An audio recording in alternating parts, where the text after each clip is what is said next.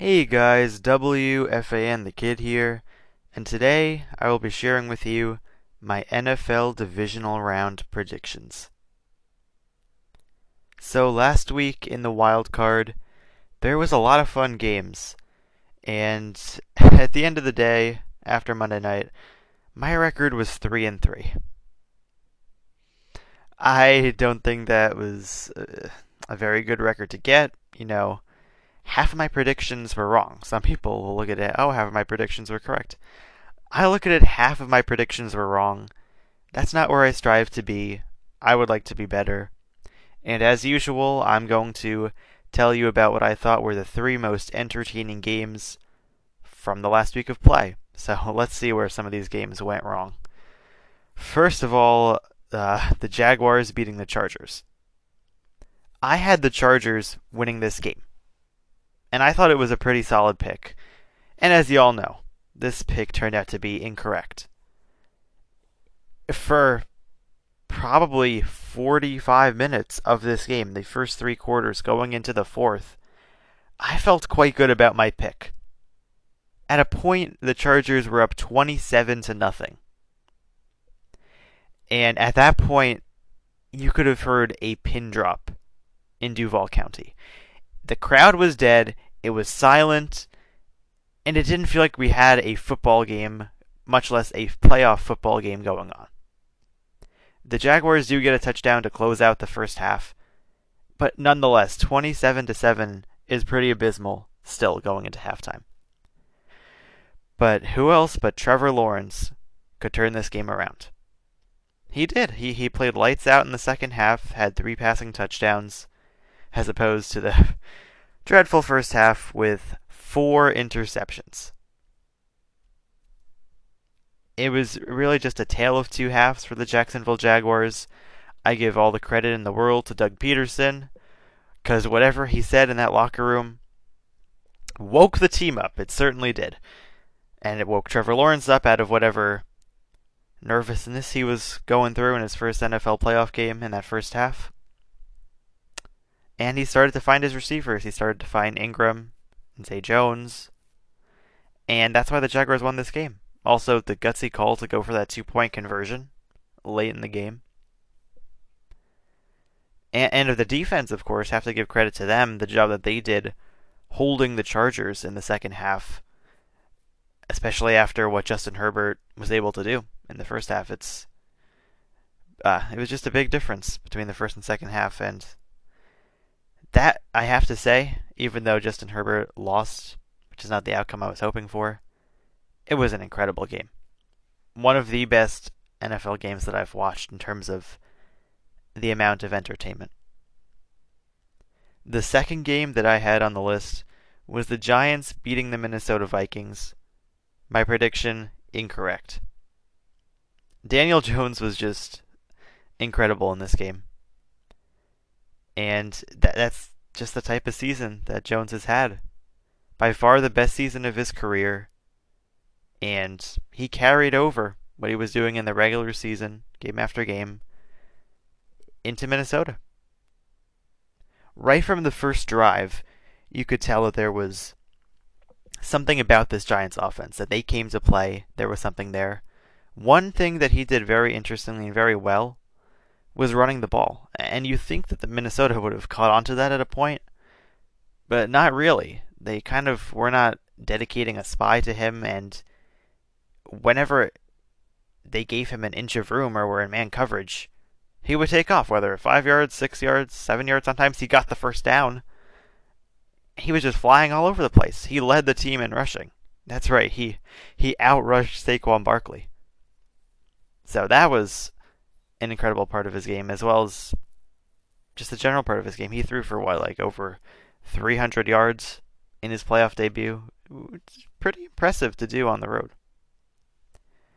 As for Minnesota, to have the season that they had and then go in and lose this game, having 13 wins, it's heartbreaking. It's devastating. I know some Vikings fans, and it was rough. I'm sure it was, because what they did better than any other team in the NFL this year was win tight games. They were the best clutch team in the league. 11-0 in one possession games going into this playoff showdown, and the Giants have ended the streak. And they did so in incredible fashion. Brian Daboll, what a job you've done with this team. Unbelievable. Then the next game that I picked here was kind of a toss-up between this one and the Bills-Dolphins game, but just because of one play, this game made the list. And that is the Bengals beating the Ravens. This one I did predict correctly. For the Ravens, the thing that derailed their season was Lamar Jackson's injury. And you thought each week that he had a possibility to play, but it just seemed like week after week after week, this injury was persisting and keeping him out. And it persisted all the way into the playoffs. So Tyler Huntley was the quarterback, and his stat line was okay. I mean, he had 226 passing yards, 2 touchdowns, 1 interception. The one thing that killed his team, though, and completely flipped the entire story of the game, was fumbling on the 2-yard line. The score was tied at 17, and he had the chance to be the hero, sneak over the middle into the end zone, and give the Ravens a 7-point lead. But instead, he loses the ball. Gets almost picked up right into the hands of Hubbard. And he returns it 98 yards for a touchdown. And that is a pretty big guy on defense. I saw him on oxygen after he made this play. Deservedly got his oxygen. But what a job that is. I mean, as a player on the defense, the mindset is stop them. You're not trying to catch the ball out of midair and do what he did, but he did it and then ran it back. Mark Andrews was the only Raven that I saw trying to tackle him, but nobody could catch him. He would not be stopped. He wanted that touchdown so bad. And it turned out to be the game-winning touchdown, and it was just a crazy, crazy way to cap off this game. I mean, there was still time, definitely enough time for teams still to score after that, but nobody else did. So that was the difference in the game. Alright, it was definitely a fun weekend to watch football. A lot of very fun games. But now getting into the divisional games. We begin Saturday at 4:30. The 4th seed Jaguars are heading to Arrowhead to face the top seed Chiefs. The first time we're going to be able to see the Chiefs in the playoffs this year. They had the first round bye, and Patrick Mahomes is ready. I'm sure he is. He's been in this situation before. He is a veteran, and in these high-pressure games, especially at home in Arrowhead, he shines. That's what he does best. Travis Kelce, definitely his favorite target that he has remaining on the team, was huge this year. He was arguably the best tight end in all of football. I've even heard some notions of him in the MVP race. He's not really in the race, but just goes to show you what kind of an incredible season that he provides year in, year out. Kadarius Toney, also, I would look to maybe have a nice game. He joined the Chiefs in the middle of the year from the Giants in a trade, and he did have a receiving touchdown in the last game, so just a receiver to keep an eye on. As for the Jaguars, it was just talking about their Cinderella comeback. And it's just crazy to think that they were here, that where they were in that game, to now flashing forward, and they're moving on to the next round. They were a 5-8 team, or 4-8 actually, I believe, before they went on their crazy run with Doug Peterson to end the year. And just to be competing in any kind of playoff game and win it is incredible. And now Trevor Lawrence is going to be going to a crazy venue in the biggest game of his life. And unfortunately for the Jags, I believe your run ends here. That's why I'm picking the Chiefs to win this game. It does have to do with experience. Like I said, Patrick Mahomes, been there, done that. Not so much for Trevor Lawrence. I think you could tell that he was having some jitters there in the first half with his 4 interceptions and missing open receivers, checkdowns. He wasn't really doing much right. But as the game went on, he progressed, he got into rhythm. But he can't afford to have another start like this in Arrowhead, because the Chiefs are a team that when they take a lead on you, they're not likely to give it up. They hold on to those leads. And Trevor Lawrence, I did hear him saying today, he's not concerned about the venue at Arrowhead, or for the fans that matter. He said he does not think it's going to be much different than the fans in Duval County in Jacksonville. There is one main difference. The intensity might be the same, but we all know that those fans jam-packed into Arrowhead are rooting for Kansas City. One of the loudest stadiums in the NFL. I just wouldn't be so cocky if I was Trevor Lawrence. And I'm not saying he is, but just an interesting thing I think thought I'd bring up. That he says he's not too concerned about the Kansas City fans. They are some of the most diehard fans in this league. So you know it's going to be a very, very entertaining atmosphere there in Kansas City. But I just can't see that the Jaguars are going to go there and pull off another mind-boggling upset. So that's why I'm taking the Chiefs. Next game, Saturday night, is the 6th-seeded Giants at the Philadelphia Eagles. And this is the upset that I am picking. You are not hearing me wrong. I am picking the New York Giants to win this football game. Here, I will tell you why I have this crazy upset happening, because I did not pick them to beat Minnesota last week. I did not. And I thought Minnesota was going to go out there and get the job done. And that wasn't discrediting the Giants as much as it was complimenting the Vikings for how good they are. But the Giants completely proved me wrong and a lot of people wrong, and they got the win. And after what I saw, I have faith in the Giants to go to Philadelphia and win this game. If you remember, Week 18, a couple weeks ago, they went to Philadelphia in a game that meant nothing to them. They were locked into the 6th seed. It wasn't that great of a first half from them with backup quarterback Davis Webb. But as the game went on, they kept fighting. It's a Dabble mentality. You're not just going to roll over and die in a game by any means. And at the end of the game, it wound up being within a touchdown. They only lost by 6 in that game. And Jalen Hurts started that game, played that game, the whole game, because that was a game that meant a lot to the Eagles in terms of seeding. If they didn't win that game, they, a very good chance, would have not held on to the number 1 seed. Actually, they would not have, because the 49ers did win their game. And it was kind of shaky. Shaky performance from Jalen Hurts. Only 229 yards, no touchdowns, 1 interception. And to perform like that at home, in your return from injury in a game that is for the number 1 seed, does not fill me with confidence. So he has not played in a truly competitive game in over a month. Last time was against the Bears, December 18th, I believe the date was. So because of Jalen Hurts kind of getting this huge rest where he hasn't been playing football, and now with a bye week, I think he's kind of out of practice. I don't think he is going to come into this game and be firing on all cylinders.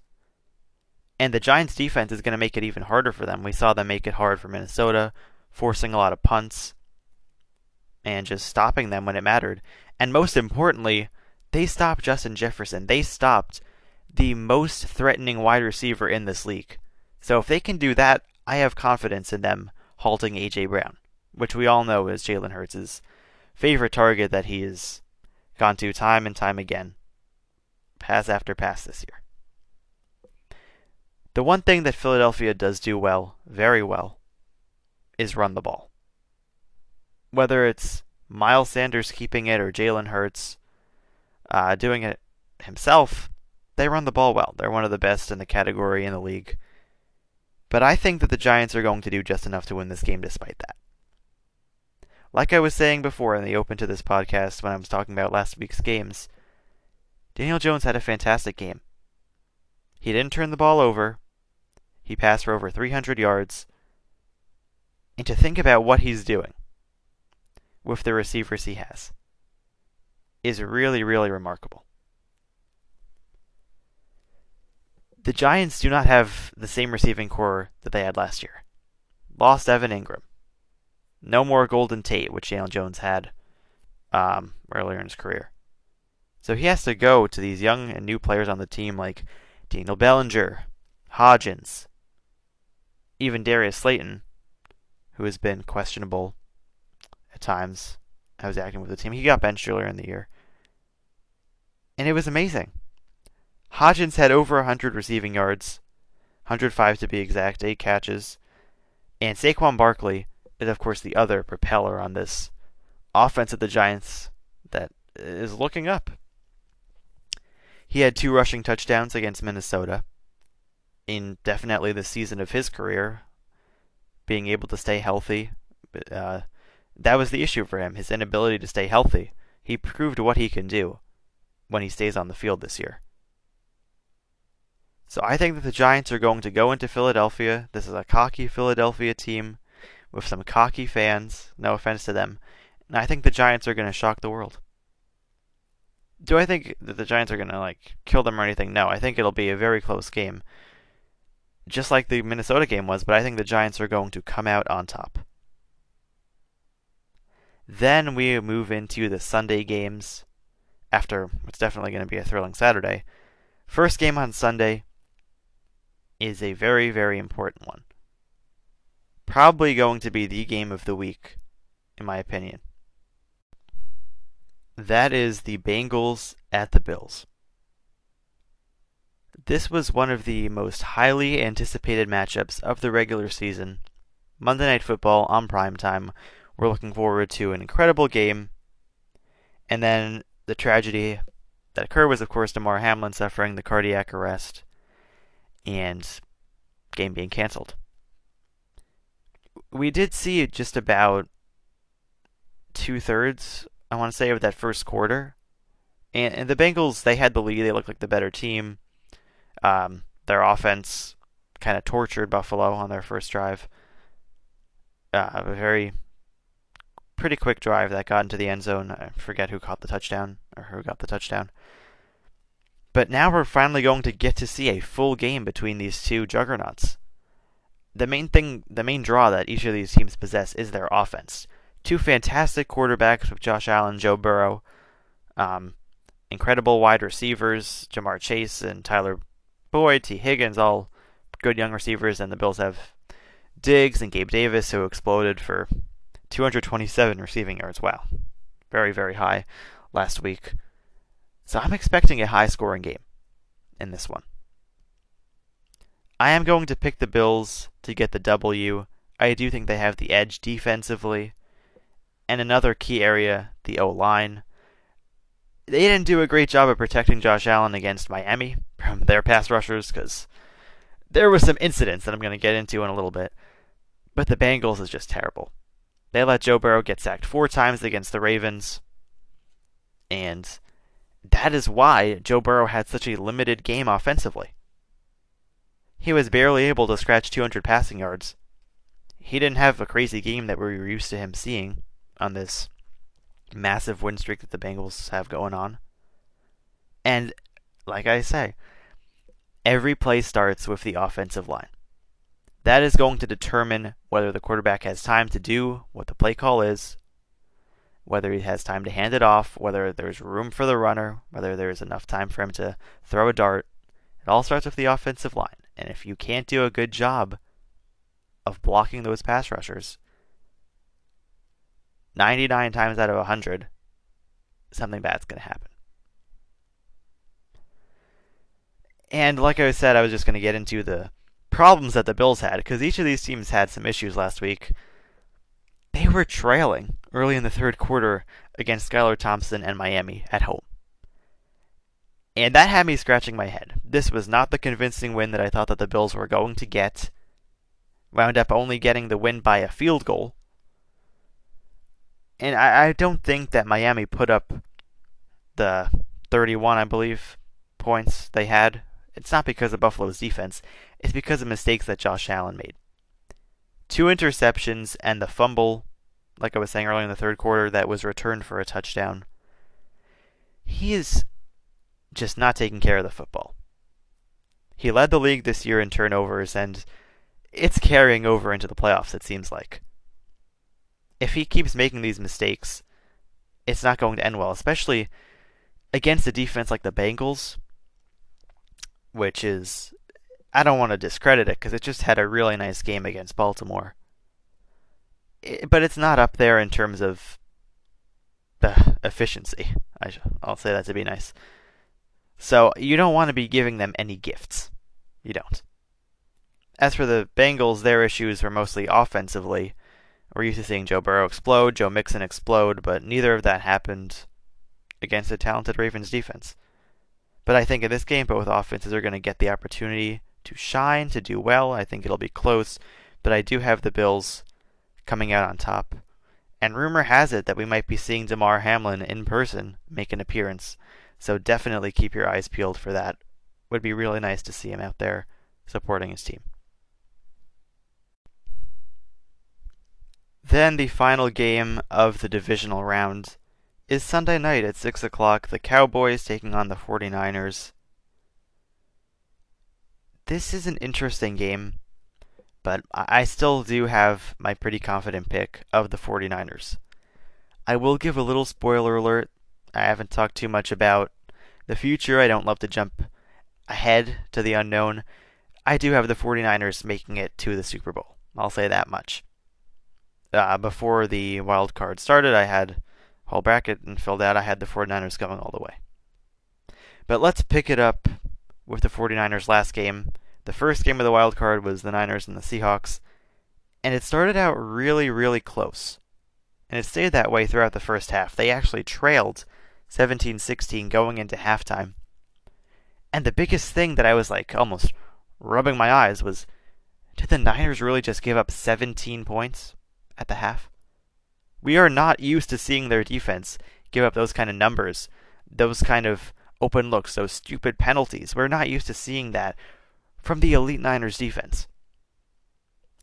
But thankfully for them and for my Super Bowl pick, they picked up after that sketchy first half, and they did a much better job containing Geno Smith and the Seahawks in the second half.